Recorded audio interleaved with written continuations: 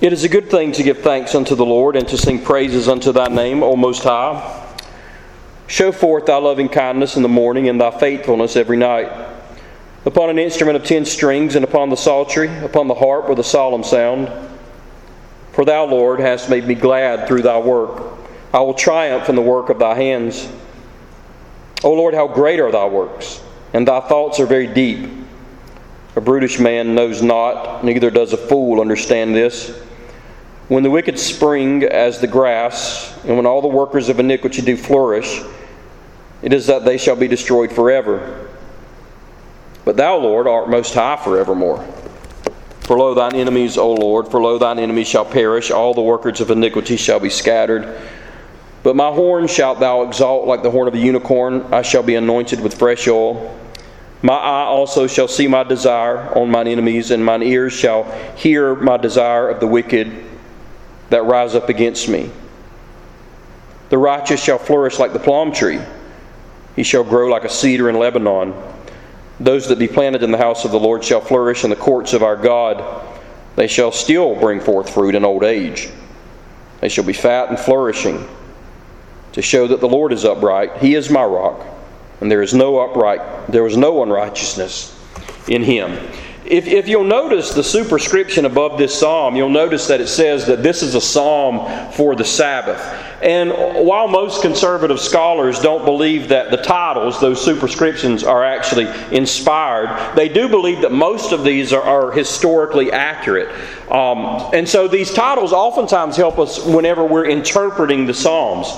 And this is the only psalm in your Bible that's called a psalm for the Sabbath. And so in that regard, obviously, right off the bat here, we see it's a unique psalm. This was a psalm the Hebrew people would sing when they gathered together for worship on the Sabbath day. Now you might say, well, of course, Pastor, they sang a whole lot of psalms on the Sabbath day. And you'd be right if you said that. But this psalm is specifically identified as a psalm for the Sabbath, and therefore must have had some very special place in the Sabbath services of the Hebrew people. Now, we're going to interpret this psalm tonight as an outline on what should occur when the Lord's people congregate. Now, of course, we don't worship on the Sabbath day. Because of the resurrection of Jesus Christ, you and I gather on the first day of the week. And we call that the Lord's Day. Now, every day is the Lord's Day. We know that. He owns all the days. But on Sundays, believers gather to worship in the same way, much in the same way that the Hebrew people did in the Old Testament. This is our tradition, a tradition that's rooted in Scripture. And it's a very interesting thing. Concerning this psalm, Charles Spurgeon wrote these words. He said, "In the Church of Christ at this hour," and that would have been in the 1850s, somewhere around there. He said, "In the Church of Christ at this hour, no psalm is more frequently sung on the Lord's Day than the present." Now, why is that important? That's important because what you have there is a prominent pastor from the 1850s saying that, look, we sing this psalm in our worship services more than we sing any other psalm. Remember, most of them didn't have organs or any instruments back then. They sang the psalms back then. They had some hymns here and there, but a lot of what they sang were the psalms. And Charles Spurgeon said, this is the one we sing more than anything. This was, in a sense, the victory in Jesus, of those days. And so I think that's very interesting because it shows us that not only was this psalm very commonplace in the Old Testament for worship on the Sabbath day, but for a very long time this psalm was very common in the Protestant churches, that they would sing portions of this together. Now there seems to be a misunderstanding among a lot of us. When we think of the Old Testament, we think that the Old Testament saints, they were just kind of dry, they were just kind of rigid, they were just kind of joyless. They were in that old covenant. It wasn't a good thing. But those who believe that really must not be reading the Psalms, because the Psalms are filled with vibrant worship. You read the Psalms and you see laughter, you see tears, you see shouting, you see fear, you see joy, you see singing, you see praise, you see silence and meditation. Any emotion you could ever imagine, when you're reading the Psalms, you're going to see them there. And as believers, as we read this psalm, here's the interesting thing. We have more spiritual light than even the scribes who continued to copy down these psalms. And so as we look at Psalm 92, we look at this psalm not as the Hebrews did, much in the same manner. But what I mean by that is we look at this psalm with greater knowledge. We look at this psalm in a better way because we see this psalm through Christ. Worship is sweeter for us than when this psalm was penned. Therefore, the emotions that you see in this psalm should be even greater in us because we have more knowledge, we have more light, we have Christ. And so let's look at the different aspects of this and consider that all of these things are things that should be present with us when we are worshiping the Lord on the Lord's day. First thing I want you to see is in verses 1 through 4. There is adoration. There is adoration. You see there, it is a good thing to give thanks unto the Lord and to sing praises unto thy name, O Most High. Leviticus chapter 23 and verse 3 teaches that the Sabbath was to include what was called a holy convocation. Now, that's a big word, but it simply means a gathering of worship. In other words, the Sabbath wasn't just a day off. Rest isn't found in merely being idle. Rest is found in the rejuvenating of the Spirit. On the Sabbath day, Israel gathered together to worship because in their mind, worship was not work. Remember, it wasn't like us working 5 days. 6 days you shall labor. And on the seventh day you rest. But in the midst of this rest, there was worship. There was meeting together. You know, at the end of each day of creation, God looked at all of His work and what did He say? He said, "This is good," didn't He? This is good.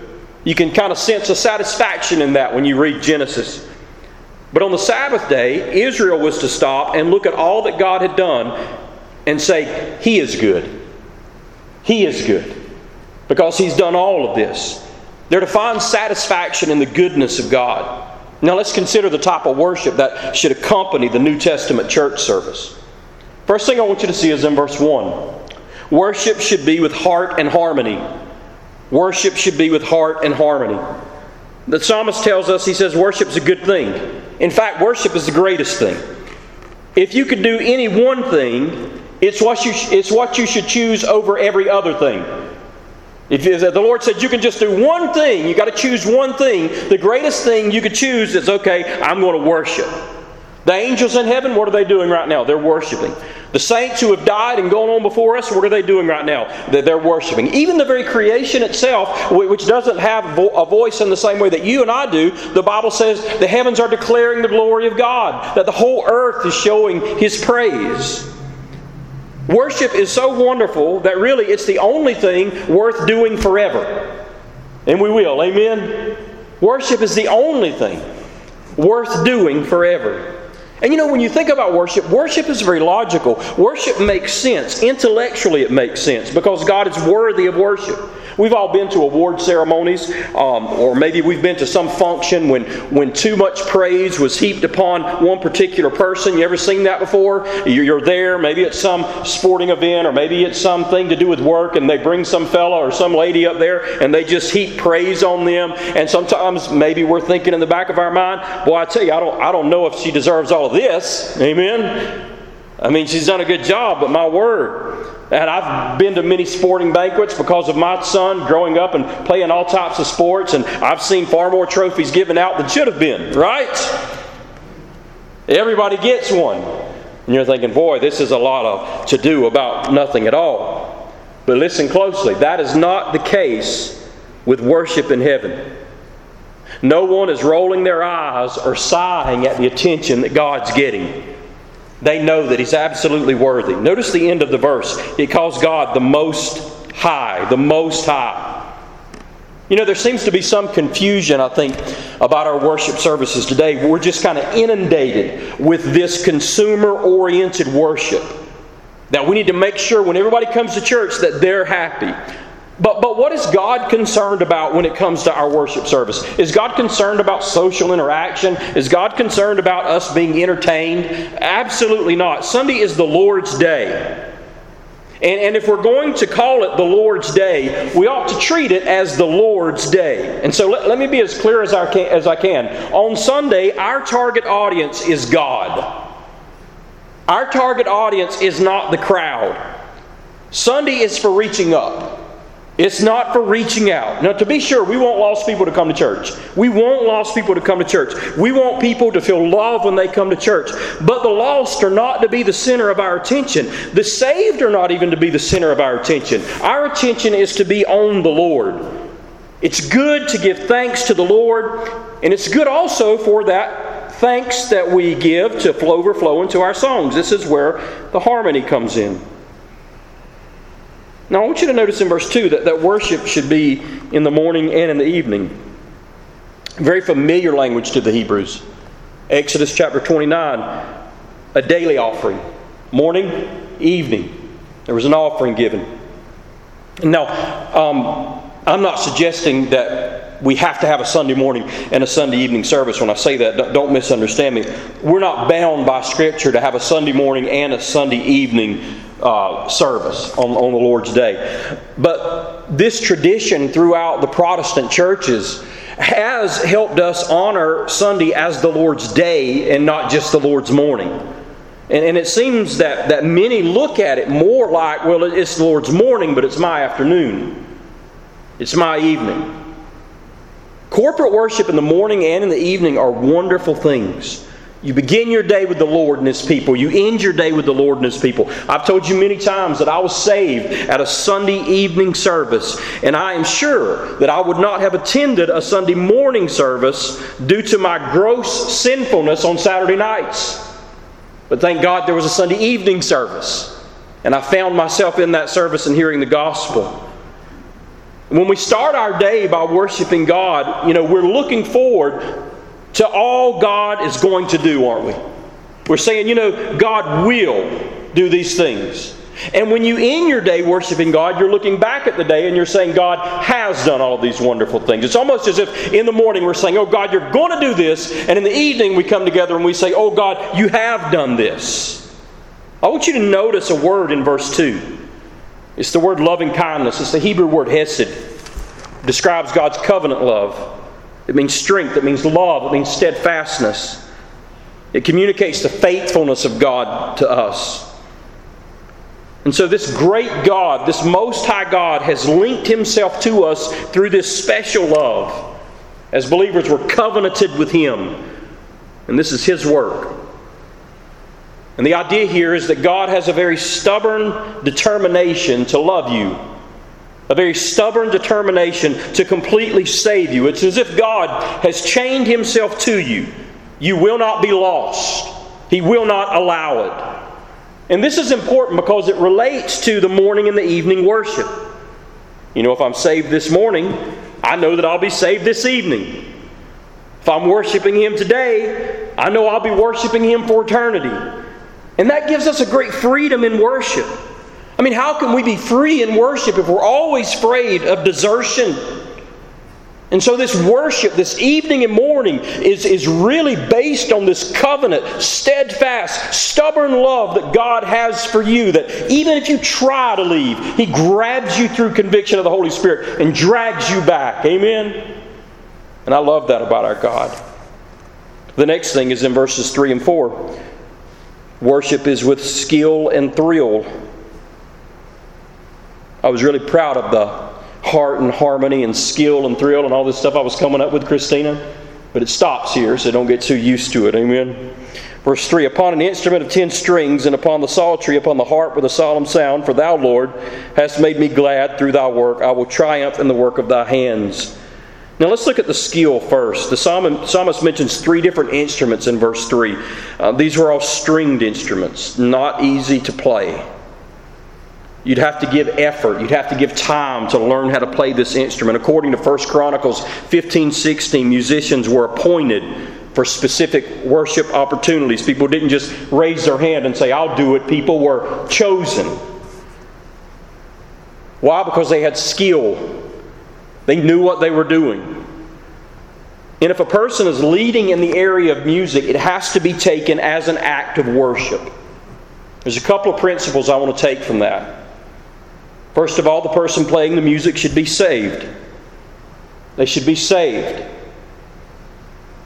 If it's leading the worship of others, the person leading should therefore be saved, right? Because the Bible teaches that you can't even worship if you're not saved. You can't worship God if you're not saved. You can only worship God if you're saved. So it then follows that if I'm going to lead you in worship, that I must be worshiping myself. It was Spurgeon who said, "Fine music without devotion is but a splendid garment on a corpse." And I know there seems to be this idea, well, if you want to play the drums, come on up here. You want to play this, come on up here. We don't really care as long as you know what you're doing. That is not the way of God. Could you imagine going to the temple in the Old Testament, or going to one of these holy convocations in the Old Testament? Did they just let anybody play these instruments? No, they didn't. It was serious. When Eli's sons were found to be involved in ministry, yet involved in gross sin, God brought great judgment upon them. And if God took the temple seriously, which was just for a very short period of time, how much more seriously does He take the church where He dwells, which is for all of eternity, will not cease at all?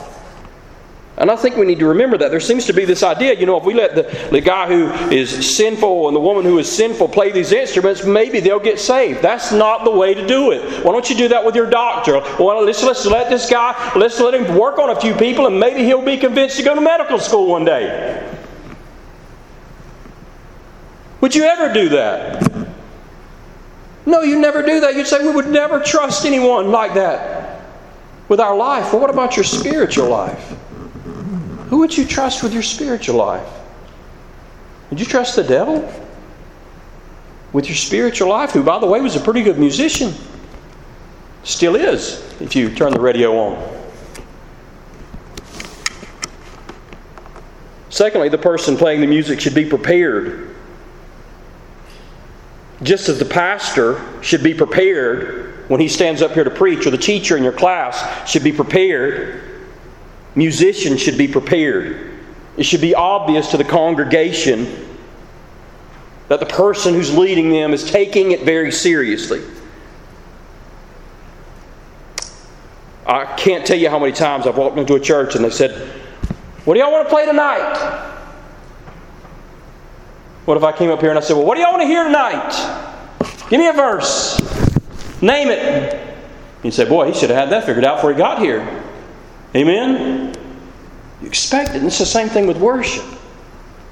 Worship should be planned. There should be skill. There should be preparation. But now he says worship should be with thrill. Look at verse 4. "I will triumph in the work of thy hands." The word triumph literally means I will sing for joy. There's great emotion conveyed in that word there. In verse 4 he says the Lord has made him glad through his works. When you come to church and you worship, you ought to be excited in worship. I mean, as you're worshiping, all you have to do is just think of all the wonderful things God's done for you. God has done wonderful things in your life. Joy is to be associated with worship. And so as you worship, you think about all the wonderful things God has done for you. And you know what happens then? A smile takes over. You sing a little louder. You sing with joy. So there's adoration. The next thing I want you to see is in verses 5 through 8. There's contemplation. "O Lord, how great are thy works, and thy thoughts are very deep." The psalmist puts his mind on God, and he puts his mind on the eternal in these verses. I want you to notice, though, that he thinks of the lost. You can see that down in verses 6 and 7. He calls them brutish and foolish. And when it comes to thinking, they're like animals. Look at verse 7. He says they're flourishing. They're growing up like springs of grass. And they think all this is because of them. They think all these good things are happening for them because they're hard workers. God must be impressed with us. But you know what they're like? They're like a beast. They're like a turkey on the farm before Thanksgiving. They're strutting all around the yard. The farmer's feeding them more than he's ever fed them. They think, "Whoa, man, I tell you what, this is a great day. I must be the most important bird on this yard." They stick their chest out, wave their fan at all the other animals in the yard. They think life is good. And then Thanksgiving comes, and they're cut off. The psalmist says that's how the lost are. They foolishly believe everything's okay, but the harvest is coming. Did you know that when you come to church regularly, you think about that? When you come to church regularly, you don't just think about how good God is. When you come to church regularly, you think about the awful state that lost people are in, don't you? And when you stop coming to church, you will very quickly forget about the urgency of salvation for a lost world. When you quit coming to church, you'll stop inviting other people to church, won't you? And if you stop inviting people to church, I'll guarantee you're not inviting people to come to Jesus either. And so coming to church, it helps us contemplate. It helps us set our mind on things above. Even thinking about the Lord, that the Lord is going to cut off all of these lost people, and it's our responsibility to go and warn them and get them to come to Christ. But not only does he think of the lost, notice he thinks of the Lord. I love verse 8. But thou, Lord, art most high forevermore.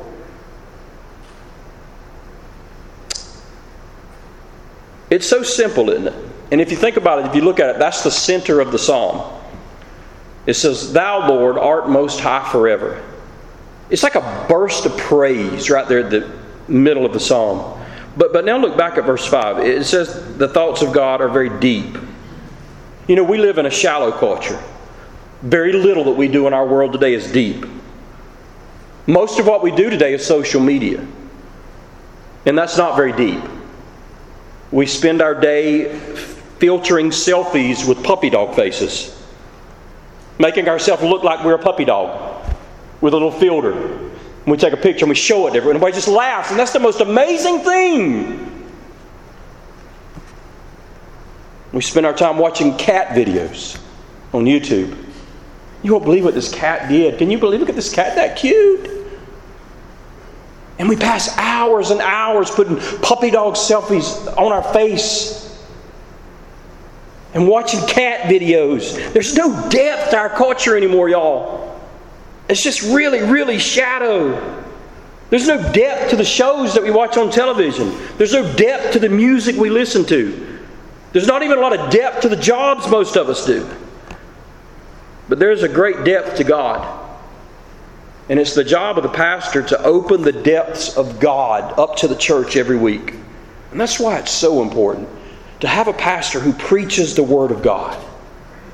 When we open this book and we begin teaching, we are revealing the depths of who God is. And therefore, the heart of the people, the mind of the people is to be engaged in worship. Because when the Word of God is faithfully preached, it will appeal to your mind and it will also appeal to your heart. We wonder and we worship. We learn and we worship. You know, God is such a complex being that we could never fully comprehend Him if we just did nothing but study. I want you to think about this. God never changes. God never changes. God's not getting any bigger. But even though God never changes and God's not getting any bigger, we can still never learn all there is to learn about Him. Isn't that a deep thought? Even though God is not getting any bigger, you could learn about Him for all of eternity, and still your thoughts would be lacking of how great and how marvelous He really is. You know, there are a lot of people today, and they listen to sermons, and they listen to sermons without a Bible open. They listen to sermons without a pen in their hand. And I'm not suggesting that we must take notes on the sermon, but I am suggesting that we must take note of the sermon. We have to be engaged. We have to be focused. We're here to learn the deep thoughts of God. And how can God be magnified in us if we're not learning about Him? How can we learn more about Him if we're not engaged in His Word? Listening in church cannot be casual. Listening in church has to be intentional. I mean, think of the psalmist here. It's the Sabbath day. He's worshiping the Lord. He's thinking about the great works of God. He's thinking about the fate of the wicked. He's thinking about the greatness of the eternality of God. He's thinking about how deep the thoughts of God are. This is a man who is just engaged in worship. When you read this psalm, this is a man whose mind is on the Lord. And this is where our minds are to be when we gather for corporate worship. There has to be contemplation. There has to be deep reflective thought about who God is. Have you ever saw those thought bubbles in comic strips? You know what I'm talking about? They pop up above the characters. 3 little circles, and then a big little cloud. That lets you know he's not saying it, but he's thinking it. I've often thought, wouldn't it be neat if we had those in church? They just popped up over people's heads. Pop, pop, pop, pop. And we just read them. What are people thinking in church? You know, if that were true, we'd be engaged, wouldn't we? We'd be really thinking about what was being said. I guess the biggest thing I should ask is, what would mine be? What would mine be? That's a question that helps us examine ourselves. And the last thing I want you to see is there is anticipation. There is anticipation, verses 9 through 15. And in this last section, what you're going to see is a contrast between the lost and the saved. You're going to see what's going to happen to the enemies of the Lord in verses 9 and 11. The enemies of the Lord in verse 9 are the enemies of the psalmist in verse 11. For lo, thine enemies, O Lord, for lo, thine enemies shall perish, all the workers of iniquity shall be scattered. Skip down to verse 11. Mine eyes shall see my desire on my enemies, and my ears shall hear my desire of the wicked that rise up against me. So God's enemies are the psalmist's enemies. When Satan fights against believers, he's fighting against God. We know this. Jesus told Saul that. Saul was killing Christians. The Lord said to Saul, why are you persecuting me? To persecute the church is to attack Christ. To attack the body is to attack the head. That's the idea here. But what happens to the enemies of the Lord? It says they perish. It says they're scattered. When Judgment Day comes, they scatter in fear. They're hoping to hide from the Lord. But then the Lord finds them. And then they perish. They're judged. And by the way, that happens every day. Every time a lost person dies, that happens, doesn't it? We're not just waiting for the return of Christ. Every time a lost person dies, that happens. The Lord finds them. But there is an anticipation in the believer concerning the coming of Christ. Not the Lord's Day, but the day of the Lord.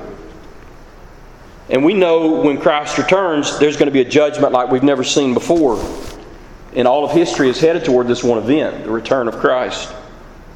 But all the unbeliever has to look forward to is judgment. That's all he or she has to look forward to. Now here's the contrast. The believer is completely different. The believer has a whole lot to look forward to. Let's consider what's mentioned in this psalm. There's a strengthening. Look at verse 10. But my horn shalt thou exalt like the horn of a unicorn. I shall be anointed with fresh oil. Now there's a lot of speculation. What in the world is that unicorn? Some believe it's a rhinoceros. Some believe it's an ox. Some believe it's a buffalo. Some believe it's an animal that's extinct today. And it really doesn't matter what the animal was, because the symbolism is found in the horn. The horn is the symbol of strength.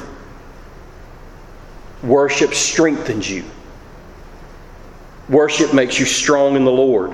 How are you strengthened, church? You're strengthened by the Word. Jesus said you can't live by bread alone, but by the Word of God. There's another way you're strengthened. You're strengthened as others help you bear your burdens. Galatians 6:2 says, bear one another's burdens. How many times have we come to church with a heavy burden and a brother or sister in Christ has taken some of that burden from us? We're strengthened. We're strengthened as we joyfully worship. The joy of the Lord, as Nehemiah 8:10 says, is our strength. You come in here and you worship God in spirit and in truth, not worrying about what's going on around you, but only worrying about what's above you. You worship the Lord and you leave the house of God strengthened. I can't tell you how many times I've left the house of the Lord strengthened. You know, the psalmist says it's like being anointed with fresh oil. And don't separate that horn from the oil, because oftentimes the oil was kept in a horn, wasn't it? An example of this is 1 Samuel 16:13. They would keep that anointing oil inside that horn. And the idea is the strength comes from the Holy Spirit, doesn't it? You and I, as Christians, have been baptized in the Holy Spirit. We've been immersed in the Holy Spirit. We're called to be continually filled with the Holy Spirit. And I can think of no better way than to be continually filled with the Holy Spirit than to come to church and be filled with the Word and be filled with worship. Colossians teaches us to be filled with the Word and worship is equal to being filled with the Spirit. Colossians 3:16. It's the same thing. And the strengthening we receive from the worship services we attend is by the Holy Spirit of God. Now when we come to these services, what do we have to do? Well, we have to eat the Word of God that's served to us, don't we? We have to drink of the Spirit as we worship.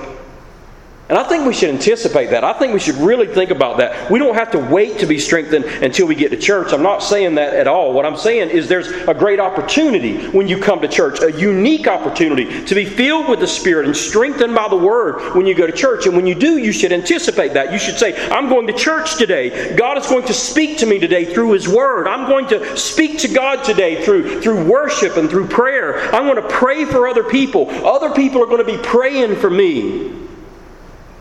And I think this is where this flourishing comes that you see in verses 12 and 13. Now you remember back the flourishing of the wicked back in verse 7. They flourished, then they were finished. But the righteous aren't like that. They're not like grass. They're compared to palm trees and cedars. And I want you to notice their position in the text as well. They're in the house of the Lord. They're in the courts of our God, which means they're protected by Him. God is the great gardener. He is the husbandman here. We're in His courts and we're flourishing. And listen, while those wicked people flourish like grass and then turn brown like grass often does, that's not the case with believers because God's plants are evergreens. God's plants are evergreens. Doesn't matter what season it is. We flourish. And then there's an enduring. Look at verse 14. They that still bring forth fruit in old age, they shall be fat and flourishing. Even in old age, they're bringing forth fruit. There's no useless saint. Amen? There's no useless saint. And we learned that at church. You take one generation out of a church, and that church will suffer. Amen? Just take one generation out of it, and it'll suffer. When we look around at church, we ought to see gray hair. There ought to be people who are aged and been in that church 50, 60, maybe 70, 80 years. It's like returning to a well. They know there's water there. Amen? They know that's where they need to be, and they keep going back there. And the fact that they keep going back there for all those years is proof that God is working on them through this church. And going to church reminds me that no matter what age I am, I've got a purpose. And you might get so feeble that the only thing you can do is pray. You may live that long. But as I've said many times, if you live so long that you become so feeble that the only thing you can do for the body of Christ is pray, then you will find that you have found the greatest thing you could ever do. God enabled you to live this long so you could do nothing but pray all day. Amen? And would we not see fruit if that was the case? But there's so much the aged saint can do in the church. And I think when you read this, if you're an aged saint, you ought to be challenged with this psalm. God says, in your old age, you bear fruit. We ought never say, I've served my time. Amen? We ought never say, well, I've done my part. One of the greatest things about church is serving side by another generation. Someone that you could be their grandmother or their mother. And there aren't many places in this world you get to do that. You think about it. There are not many places in the world where you get to serve side by side with a person that you could be their grandparent. Church is really the only place I can think of that on a consistent basis you come to where you could serve alongside doing the same thing that a person who's so young they could be your grandchild is doing with you.